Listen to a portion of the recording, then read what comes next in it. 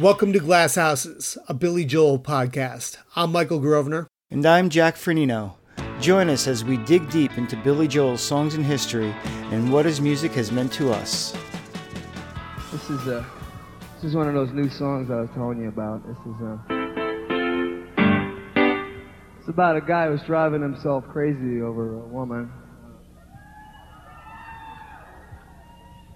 And the woman's name is Lena. This is called All for Lena.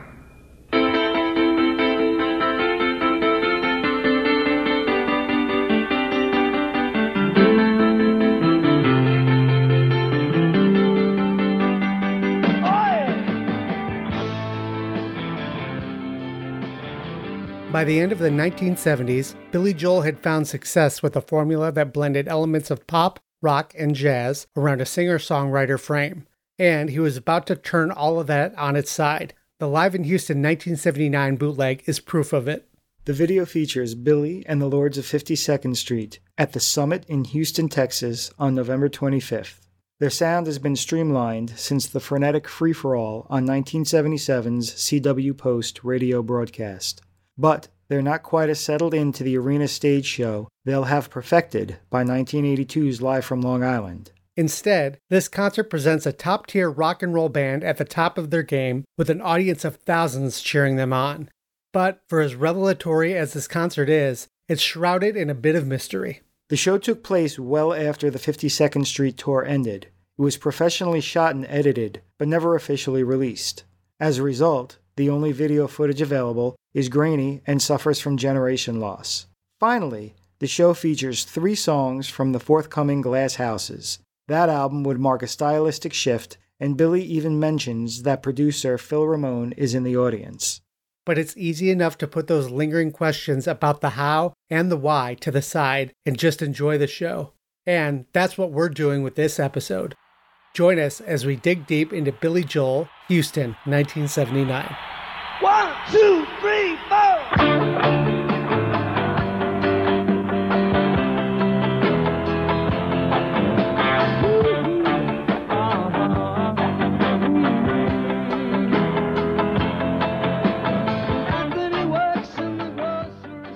Billy Joel Houston 1979 is an odd bootleg. Everybody's seen it, I think. It's on YouTube in a few different versions. You can find either the entire thing in one long video, and I've also seen it cut up.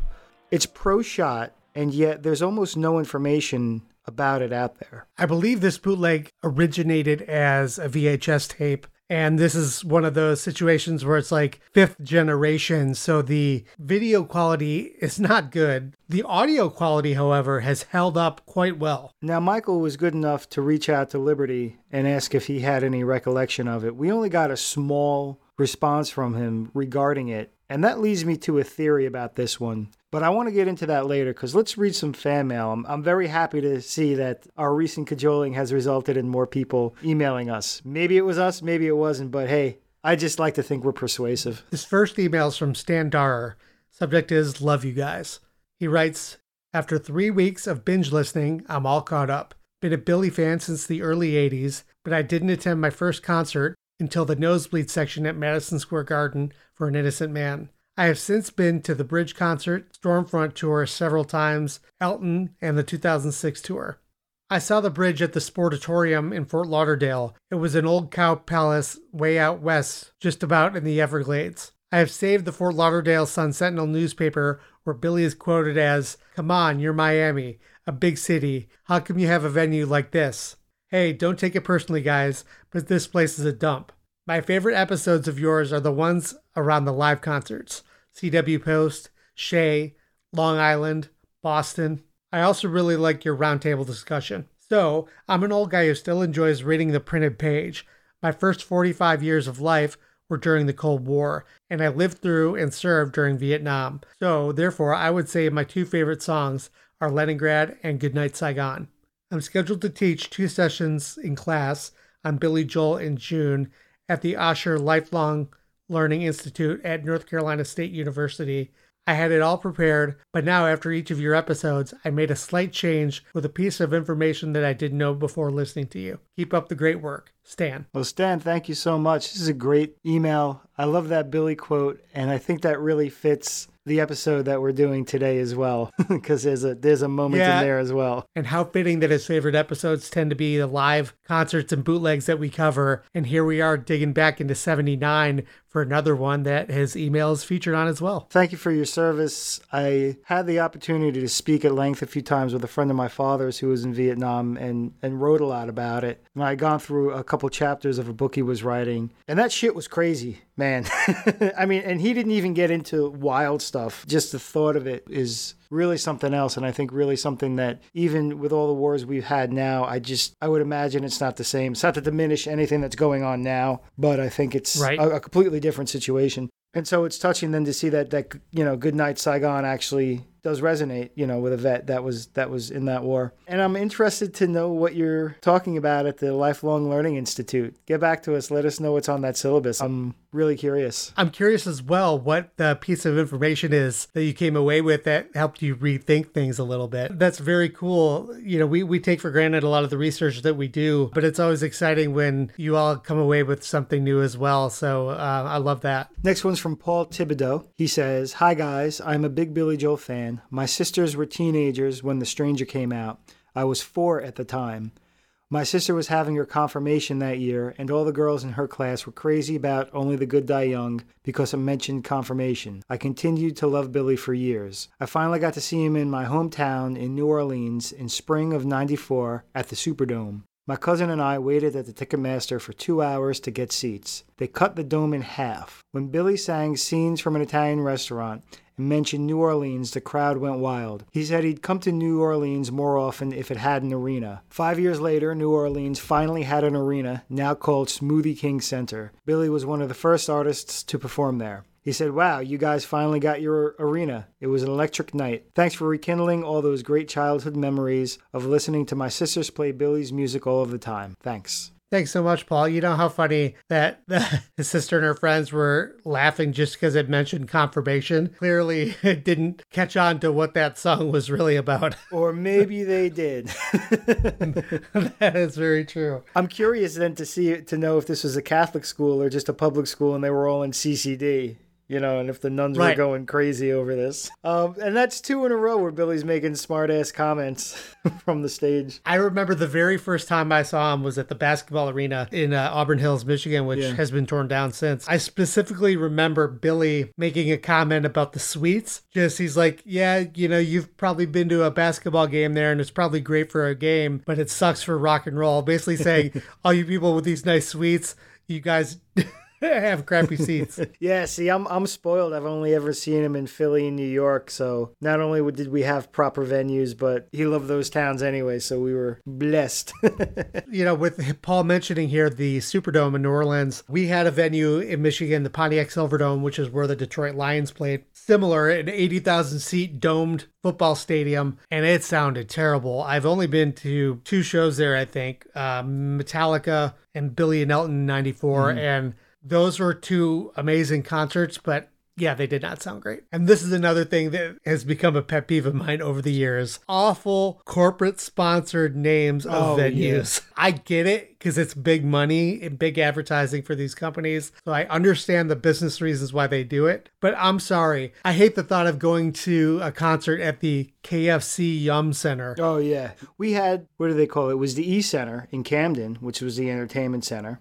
And then it was the Tweeter Center, so we called it the T Center. And it's since changed names all these times, and I lost track. And then it was, Dead & Company are playing at the BB&T Pavilion. I'm like, the Pavilion? I'm like, what the hell, are they playing in a gazebo? Like, what the hell is the Pavilion? And I had to look it up. I'm like, it's that place. It's like on its 8th name, yeah. So this Houston 1979 show was recorded November 25th, 1979 in Houston, Texas at the Summit. Now, what's interesting is it was recorded 13 months after 52nd Street was released and 4 months before Glass Houses was released. All right, so let's dig into Houston here. This is how I'm looking at this one. In the pantheon of Billy Joel live albums, and we're not counting Songs in the Attic, you have C.W. Post in 1977. You have Live from Long Island in 1982. This puts this one sort of right in the middle. And if you figure it, C.W. Post was the hungry band right before the blockbuster Stranger came out. Live from Long Island is after Nylon Curtain, so he's well established by then. So this one really shows you the ascension, because this is this is significantly after 52nd Street. So he's now had his breakthrough and his very, very successful follow-up album. But he already has the big stage, and he already has a lot of the elements that you see in Live from Long Island.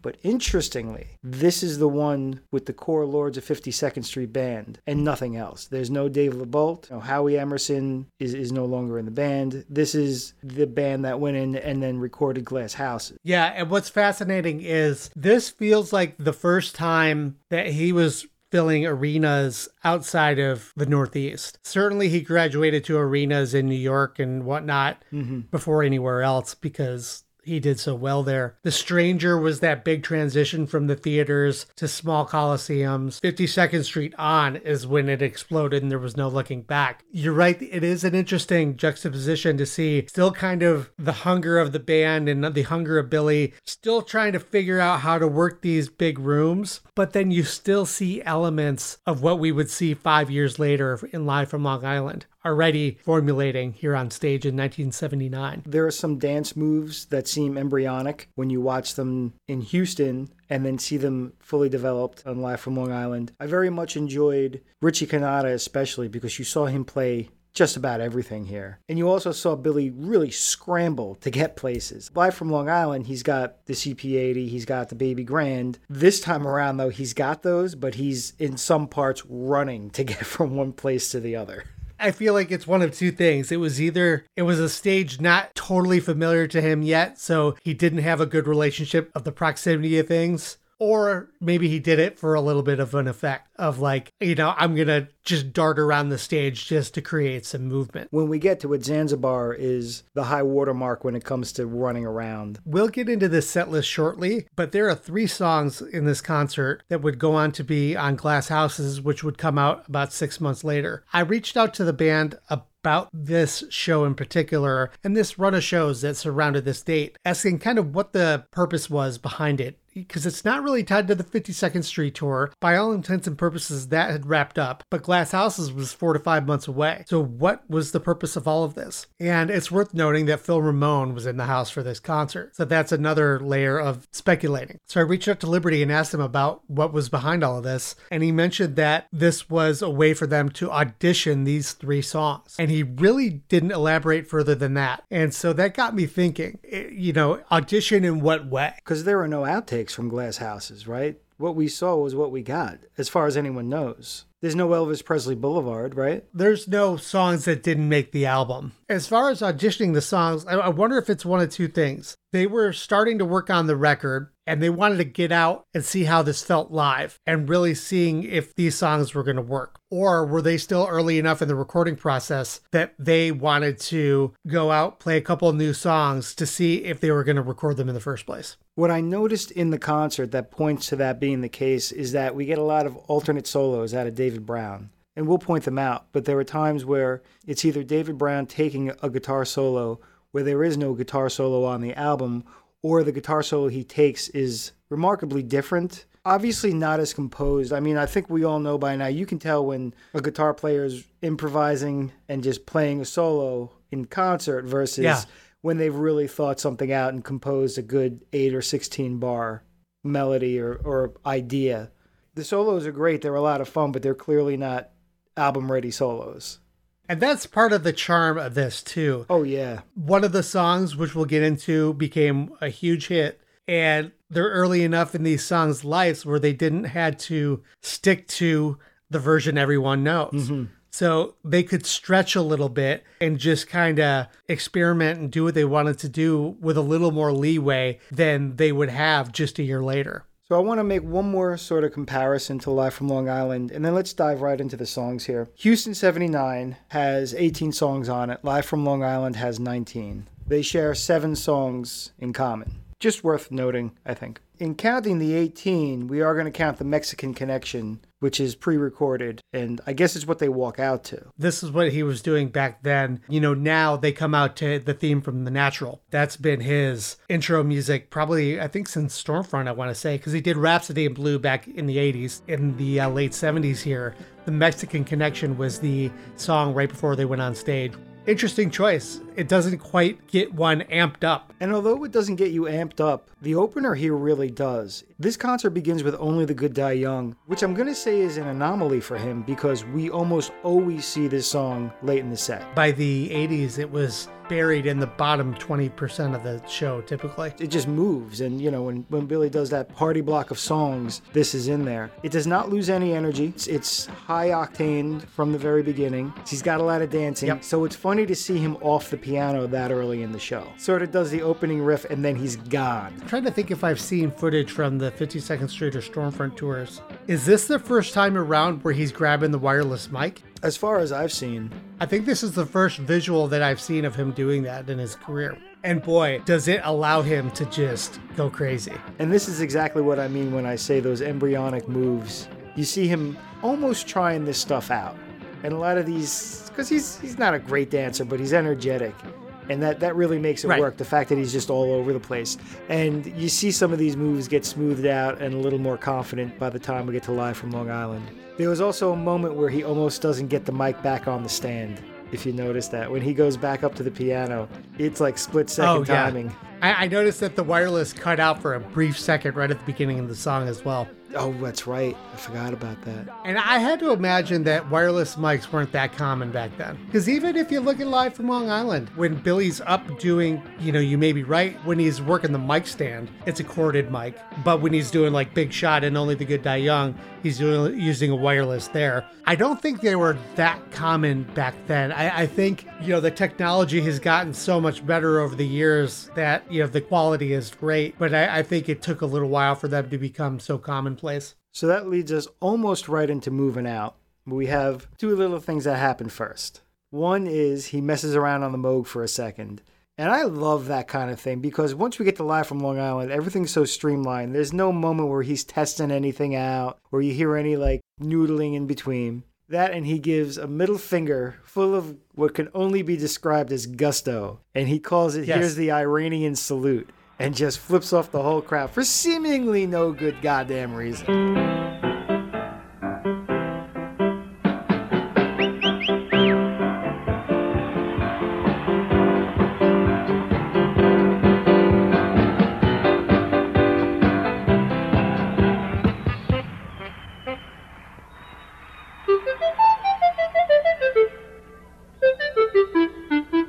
I'd like to start the show off this evening by giving the Iranian salute. This part of the show, it's totally uncut, so there's no context leading up to it. He just goes right into it seemingly out of nowhere. I noticed Lib's still on what looks like the Turnstile era drums. I noticed that too with the no bottom head still. He's using Tama by this point though. Mm-hmm. I think 52nd Street is when he switched. I know on Turnstiles he was using some other gear, but it was around 52nd Street where he finally signed up with Tama for the first time. One thing I noticed too, the count off into Moving Out. That to me was my first Live from Long Island memory. Yeah. I'm like, oh, it's got that same count in. Just the cadence of it is already there. And the Moog comes into play here because he uses it to harmonize with Ritchie. Obviously on the album it's two horns, and since they don't have two horns, it's Ritchie and then the synthesizer, which I really like. I like that sound. I did too. Yeah. That's what it's all about. Mama, if that's moving up and moving out.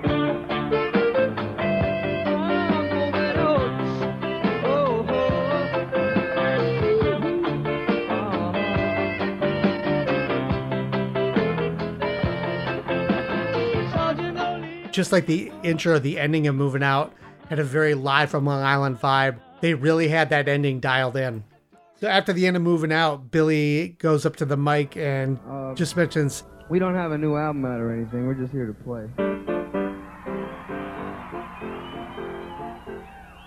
But we do have a couple of new songs we've been working on. We'll do a couple of them but this isn't one of them. Now, here's another interesting set choice, in my opinion. You're 2 songs in, and you go to Honesty. So you bring it way, way down, at least from these 2 powerhouses. And what's funny is that he brings his energy down during the banter. Like, he goes from flipping off the crowd, going into Moving Out, till you can hear his voice just sort of calming down as he gets into Honesty. And it makes going into Honesty less jarring as a result. He really glides into it that way. I like this version. I like the organ on it a lot.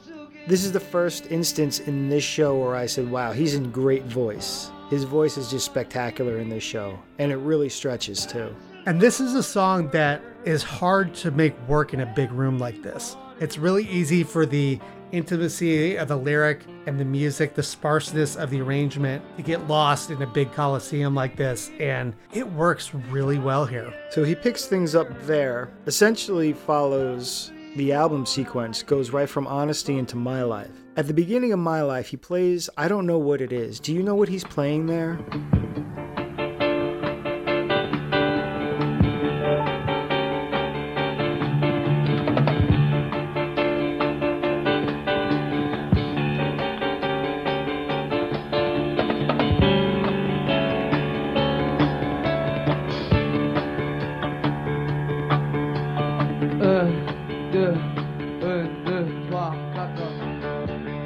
Wrote down here that I couldn't quite place it, but I've heard it. Yeah, almost like a Rhapsody in Blue sort of thing. And this brings up another point, another motif in this concert that we don't see in Live from Long Island or CW Post is by the end of this concert, you realize he's not noodling around. A lot of these things feel very assured. He's not just letting his fingers fly across the piano. He seems to have come up with these little interstitial melodic ideas or song quotes, things like that, because he plays them very assuredly, and he usually has a very solid ending to them. Even once or twice when the band kind of comes in on the Oompa Loompa sort of jug band riff they have going on, even though they sort of fall into it and fall out of it, it feels like, not that it was necessarily planned, but they've clearly been doing it a bunch of times. Like, this isn't the first time they've done that. I also find it funny on My Life that, you know, we all know Lib hated playing that sort of disco beat to this song. Yeah. And he seems to get his revenge with Phil in the audience, no less. He plays his weird offbeat on the bass drum going into the song. I thought that was a nice touch, just to make it a little less straight for a minute, you know? I didn't realize that pretty much the entire lifespan of My Life, they've done some sort of intro as they go into the song. You know, most of the other songs, it's just right into the song like you expect. My Life, they never ever do it. That's true. That always had something on it. It's even there on Live from Long Island, but they just cut it off the video. That's why it's a weird start. I like this version. It's got more bite than the album. This is where I also noticed the camera really focuses either on Billy, Lib, or Russell.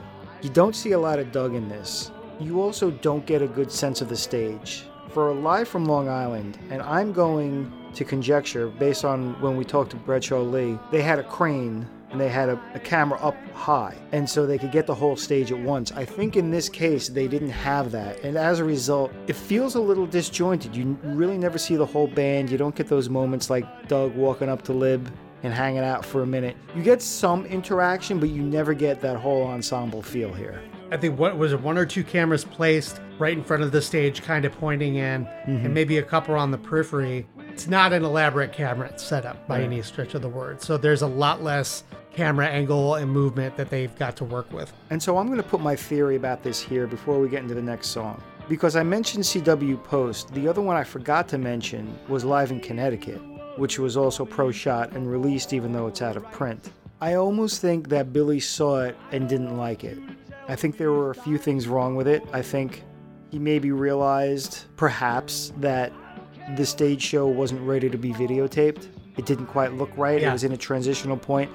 It's also possible, I mean, if I was looking at that, I'd be like, I don't like the way this is shot. It feels lonely. Right. The fact that later on, too, they keep these static shots. He's got a towel after every single song. And you know that happens, but you don't see that in the other videos. You don't see that in Live from Long Island. You don't even see that in Last Play at Shea, which, as we discussed, is a very intimate, almost behind-the-scenes direction. Those moments sort of let the energy dip, and I bet you that the energy did not dip at the concert, but it feels like it did because of lack of good editing here. Now, perhaps this was a rough, and the guy would be, maybe whoever was editing it would have been like, shit, man, I would have fixed it on the second shot, but this is, who knows, right. But that's what you start noticing. My conjecture is that they were kind of auditioning these new songs, which is a weird thing to think about because, it's not like they had anything else in the hopper, and the album was only coming out a few months after. But I think this was the prototype for Live from Long Island. He said, this needs to develop more before we do this. As we get through it, there'll be a lot of spots that we mentioned where it really is setting the tone for how things developed the rest of Glass Houses tour. And really the other major tour after that was Nylon Curtain. Now you had Live from Long Island, but these shows were kind of an anomaly. Some of them were part of the Glass Houses tour. Some of them were these small club shows that they booked specifically to recut these songs. There's only one full-fledged tour between these dates and Live from Long Island. Now we're 5 songs in, and we get into Piano Man. Again, early in the set, and I love where it sits here. It sounds great here, and this is the first song where I noticed the crowd reacting right at the beginning when he's playing those opening notes. I mean, it's coming because he's putting the harmonica on, and this is another point where we just watch him on camera for 10, 20 seconds fiddling with the harness. Like, number one, there's no roadie. Number two, you didn't cut this. Like, they clearly cut the noodling at the beginning because there's a cut in the video, but they left that in. I do like that he does Oh Susanna for a moment on the harmonica. That was fun. And maybe I've given this a good break listening to it. I don't think I've heard Piano Man in quite a few months, if not longer, but I really like this version. I've certainly gotten tired of the studio version, having heard it 20 million times. And played it at every Billy Joel tribute that I played. So we're like, oh God, here we go. You a couple months in, you already feel like Billy, like I got to do this one again. But this era here between 77 and 82, Piano Man was sounding really good. It had a pop to it. Yeah. And it had a little more of a drive to it than typically. And yeah, it just sits really well. And Billy sounds great. Like you mentioned, he's in such fine vocal form. He really opens up on this song, which in recent years he doesn't do quite so much anymore. I also enjoyed Richie on the accordion, like an actual accordion. You could tell the difference. It sounded great. That was a great touch. I like in the 90s how they had T-Bone Walk. He played accordion, so he would bust it out. But I wish, Dave Rosenthal or Crystal or Mark, someone would learn it and bring it out for like Vienna, some of these songs. I think it would be an amazing touch. And this is another example of Richie playing everything. He plays keyboards, organ, which is a little different from piano, saxophone, obviously, and accordion. Yeah, I mean, he was always known as the sax player, but gosh, what a utility player. I mean, you talk about how much value a utility player has on a baseball team. Same goes in a band. These guys can cover so much real estate with their dexterity and flexibility with all these different instruments that they can hop between. Now we get into the first quote-unquote audition song of the night, and this is All for Lena. And Billy moves away from the piano here and ventures over. Scampers to the CP80. He does, yeah. It's not a meander, it's a scamper. And the CP80, otherwise known as the Glass Houses keyboard. Sounding a little Elvis Costello-ish on this one, especially on the spoken coda at the end of it. Seems very Armed Forces era Costello there. This is the first time you see all 3 string players, so to speak, up front. You see David, Russell, and Doug. It was nice to have the bass really high in the mix. Since it's a new song, Billy explains a bit what it's about going into it. This is one of those new songs I was telling you about. It's about a guy who's driving himself crazy over a woman. And the woman's name is Lena. This is called All for Lena.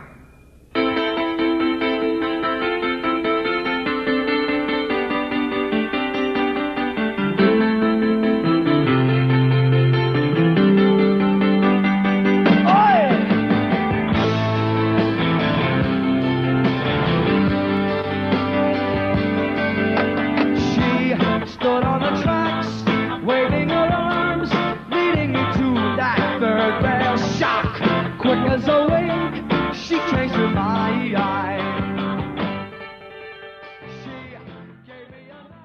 he says it's about a guy who's driving himself crazy over a woman. Yeah. And the woman's name is Lena. As if that's going to mean something. Oh, it's Lena. Right, And- right, exactly. And it's funny, too, because we know now that it was originally Funny Papers. And this is also our first lost guitar solo, we'll say. David Brown takes a very different solo on this. Yeah, in place of the organ solo, which ended up on the... is it not an organ? I think it's a Farfisa. It is a Farfisa. No, it's yeah. not. I'm sorry, it's not, because you see it in the video. But it's not the Moog either. Remember we went through this. I can't remember when we did it. I think that all got edited out, but Michael and I were on Google for 10 minutes trying to figure out what freaking keyboard he has in the video for All for Elena. I think we landed on something. It was a Yamaha, I think. But David Brown is playing a guitar solo in place of that keyboard.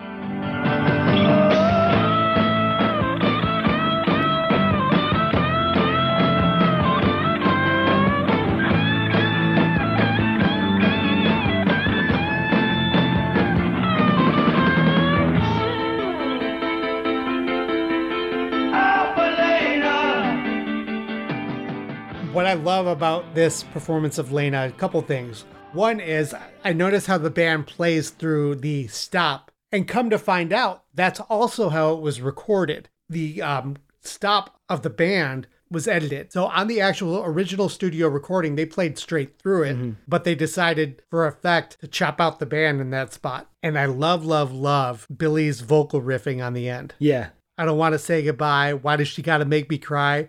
I mean, it's not the most brilliant lyrics in the world, but I just love the riffing of the melody against the chorus groove. Well, they're well rendered. The lines are well done. They fit so perfectly. Right. And it's not overdone. He just throws out a couple and gets on with his life, so to speak. Unlike the character.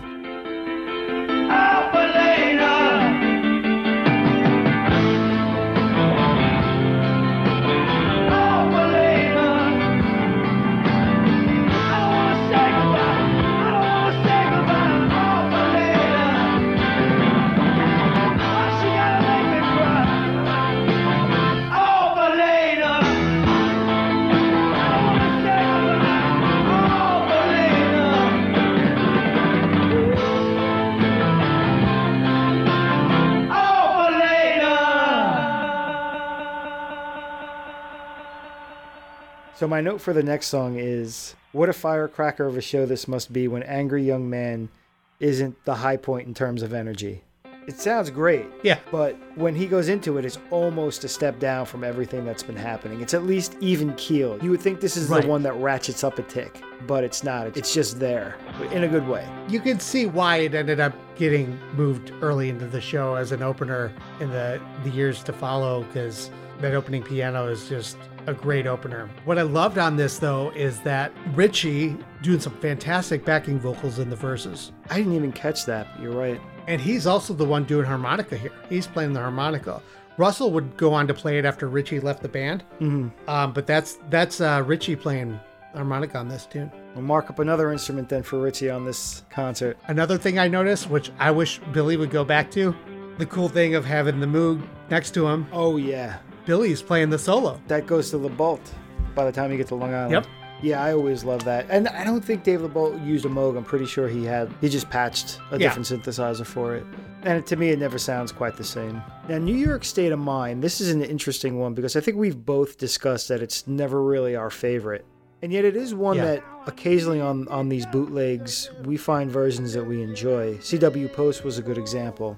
And this one's pretty jazzed up. It's pretty bluesy. And what's funny is that the intro seems to go through 3 stylistic shifts before Billy settles on this version of the song. The CW Post one's pretty gonzo, all things considered. Kind of rip it to shreds there. And this one, it seems like he might do it, but then he goes into a nice Torch version of it. And his vocals had a very Ray Charles-y affectation to it this time around. You know what I really want to hear? I want to hear a good, intimate piano and vocal only version of this song. I'd really be interested in hearing that. If anybody knows Diana Krall, please put a bug in her ear. I think that's the way to go. I noticed going into the sax solo here, Billy goes, "Speak to me, Rico." We wouldn't know that as his nickname until Glass Houses came out, Yeah. but that was clearly already a nickname they had for him. Speak to me, Rico.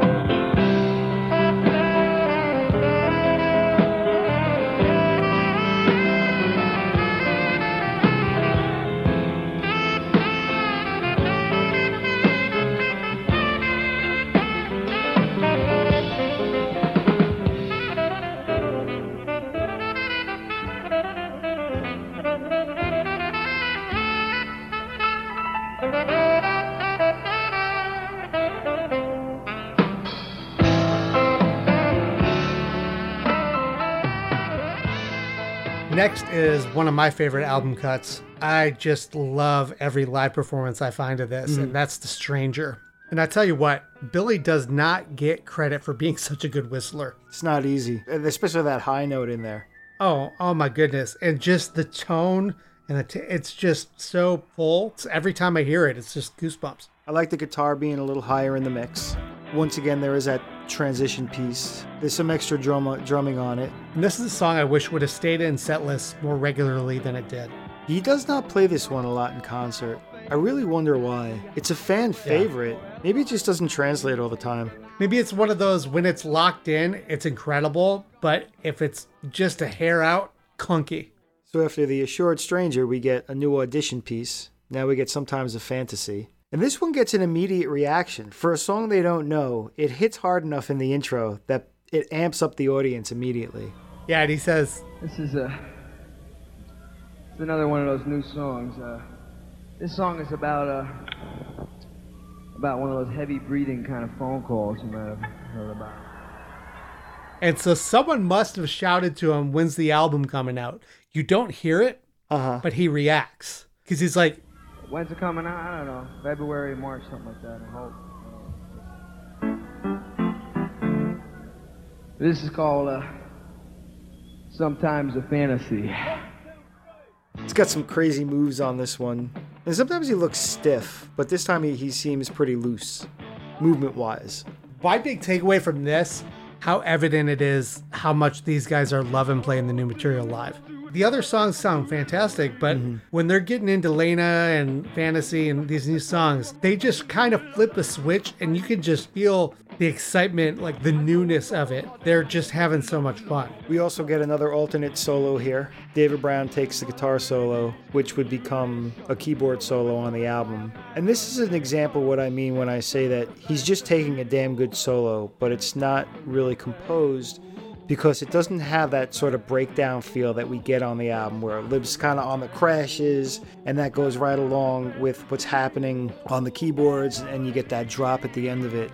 He just rips a good one, all the way through that section. Where I'd be willing to bet if you saw them 2 nights later, you'd get a different solo. I love seeing Billy and David play off each other near the end there. And you don't see a lot of interaction between the two of them, so that was fun to see. Yeah, this is the first interaction you see between the two of them, on this video at least. We go from a brand new song to a deep cut, Root Beer Rag. This transition felt a little more jarring to me. It kind of made Root Beer Rag almost feel like an artifact.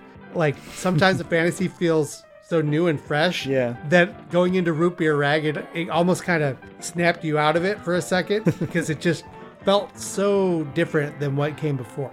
This is one where I really appreciate good editing, because this video didn't have good editing. It just wasn't much to look at. However, I have been watching a lot of Marx Brothers lately, and so I decided there's some Chico Marx moments going on here. The goofiness almost of the song, how fast he's playing, he's mugging a little.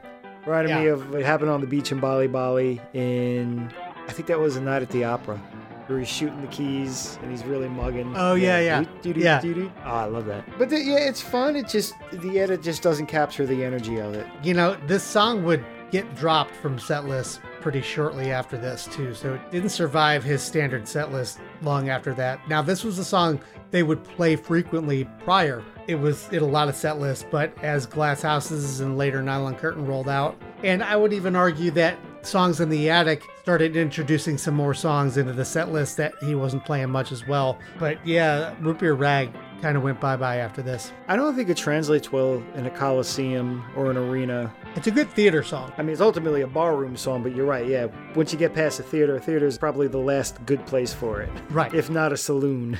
And going out of Root Beer Rag, we bring it down a little bit for She's Always a Woman. Decent version. Guitars up in the mix. Yep. We have a flute from Richie. Chalk up another one for him. This block of songs feels like it was just oddly sequenced to me. Yeah, it's a ballad, and then it's 2 songs that we now know are album cuts. Who knows, maybe back then more people knew the next 2, Stiletto and Zanzibar. It's a good version, but I have to say I actually prefer the Last Play It Shay rendition. And as you mentioned, the next one on the list is Stiletto. And prior to it, Liberty shares his beer with Billy. Yeah, I was wondering what that was exactly. I want to know what exactly was in that. Because was it a bottle or It was a a glass? bottle. Yeah, that was a funny little moment. That was also one of those few interaction moments that we get in this video. There's another towel. He's once again wiping himself off. He's a sweaty piano man. Yeah. And we bring out some of the road crew on this one to do the finger snaps. I wonder how many of these guys were still on for the Innocent Man and Glass Houses tours that were doing the clapping. Right. Yeah, 5 guys doing the snaps on this. I counted. Yep. That's why we're here, people. We pause and we count and we say, oh, there's 5 roadies snapping on stiletto in That's Houston, right. 1979. This is a fun version. There's nothing revelatory here, and that's fine, because we don't get a lot of live versions of this. David and Richie have some nice interaction going on throughout it. This is probably the closest we get to a Liberty DeVito drum solo. It just kind of riffs a little towards the end there, and you're like, oh, man, and that makes me think. I kind of want to hear that too. I want to hear my intimate version of New York State of Mind, and I want to hear riffing out of Lib at the end of Stiletto from now on. When the Lords go back on tour, I'm going to have a sign that's going to make no sense. Lib, if you don't mind, can you please play some fills at the end of Stiletto?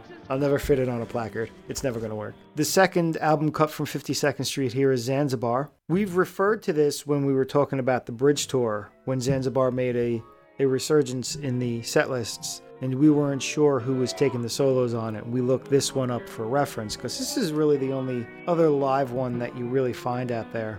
And this is the really scampering one. This is where he just makes a point of darting all the way across the stage during the interlude chords before what's a flugelhorn solo on the album.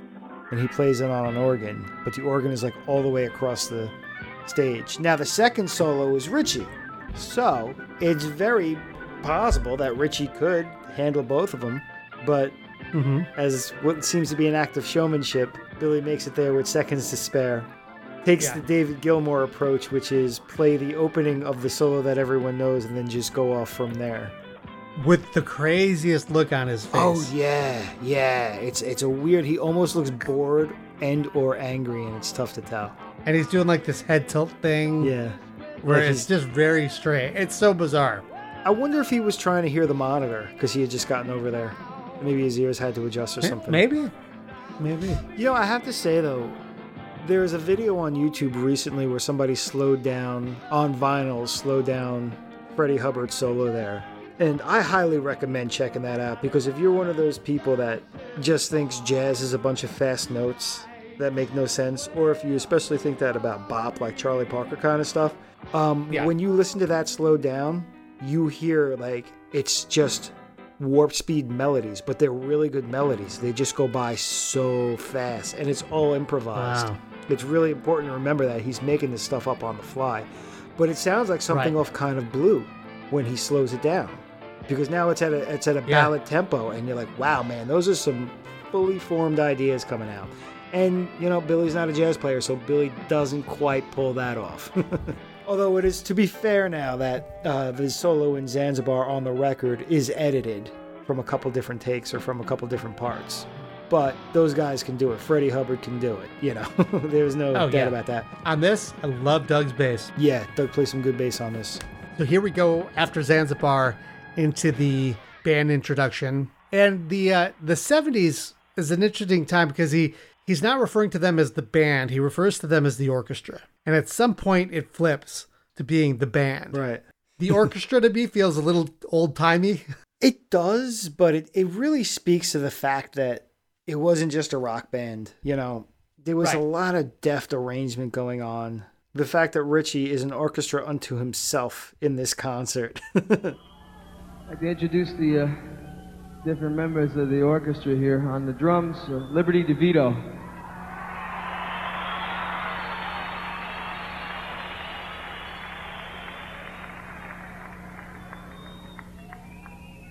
On electric and acoustic guitar, Russell Javers.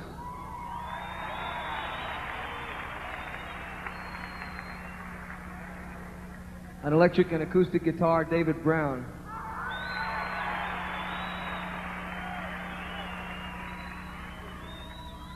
On Fender bass guitar, Doug Stegmeyer.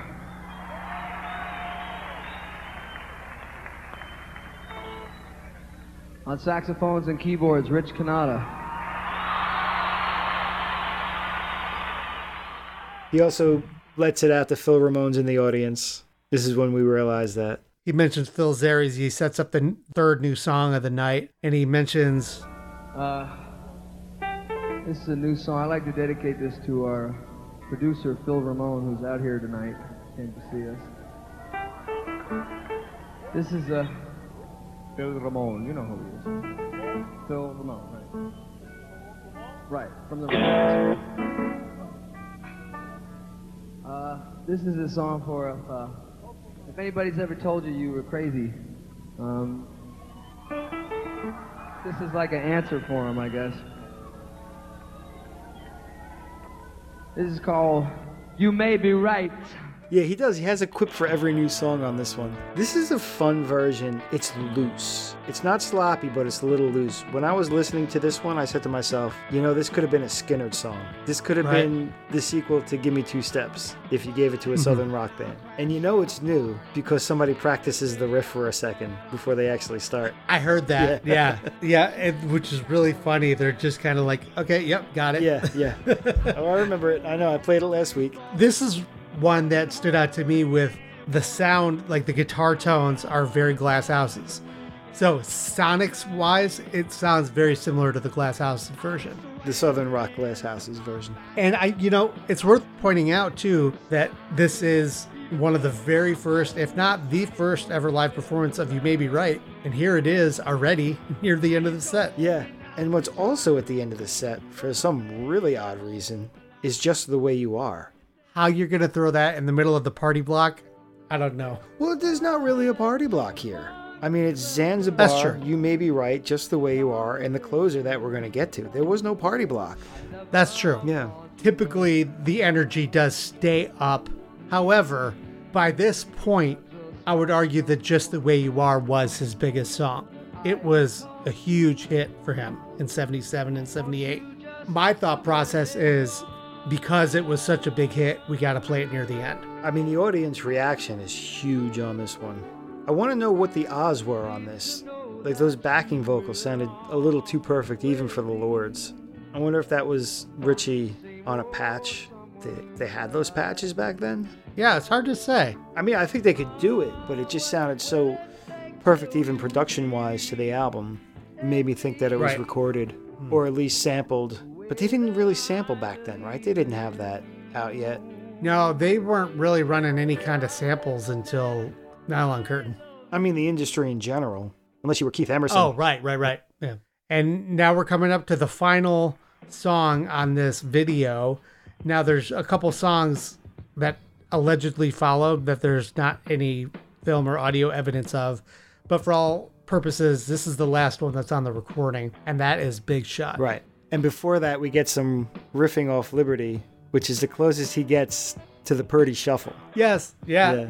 And the band just falls in with him. Yeah, so here's the funny thing about this. So the Purdy Shuffle, for all you non-drummers, is the beat you hear in Rosanna by Toto. But the big one, if nowhere else, it's what John Bonham plays on Fool in the Rain by Led Zeppelin. And there were other versions, there were other times when people have used it, but I think Fool in the Rain is the one where it's at least most up front in the production and you can hear that kind of rolling shuffle feel. And when I had the pleasure of interviewing Lib back in, I think, 2015, he spoke about that for a moment. He said that when he did Big Band on Mulberry Street, like that was his impression of the Purdy Shuffle. But you could see that it had that rolling triplet feel, although he kept it on the hat. And so it's funny to me that he comes closer on this than he does on Big Band on Mulberry Street. And I tell you what, here with this version of Big Shot, Billy just can command a stage. We're going to talk about the goose stepping? Go for it. We got to talk about the goose stepping. He throws a Nazi salute and starts goose stepping across the stage. Now, clearly nobody's going to do that today. And clearly back then it was in jest. It was tongue-in-cheek. But in 2021, it's freaking something to see. When I saw it, I was like, oh, I mean, I'm not going to get upset about it, but it was like, I just kind of like winced a little bit like, wow. Yeah. Did that just happen? That's like his Blazing Saddles moment. Like, it's clearly, he's always spoken of the character in Big Shot in a derogative fashion. The person in Big Shot's not a hero. Whether we think it's supposed to be Bianca Jagger or it's him, because he's yelling at himself for going out drinking again. So to make that comparison is not a favorable one. But holy hell is it something to see him do it. It only happens for like a second. He kind of goes back and forth and does it real quick. And I wonder if that was off the cuff. I also wonder if that's why this never came out. I mean, they could have cut around it, but... Oh, he's also speaking in German, or what sounds like German. There's been a couple crazy versions. What's the one in, I think it's Wembley, where he's like, look at these biceps. Look at these biceps. And he's just doing all sorts of weird stuff. That was always like an off-the-chain moment for him, I think.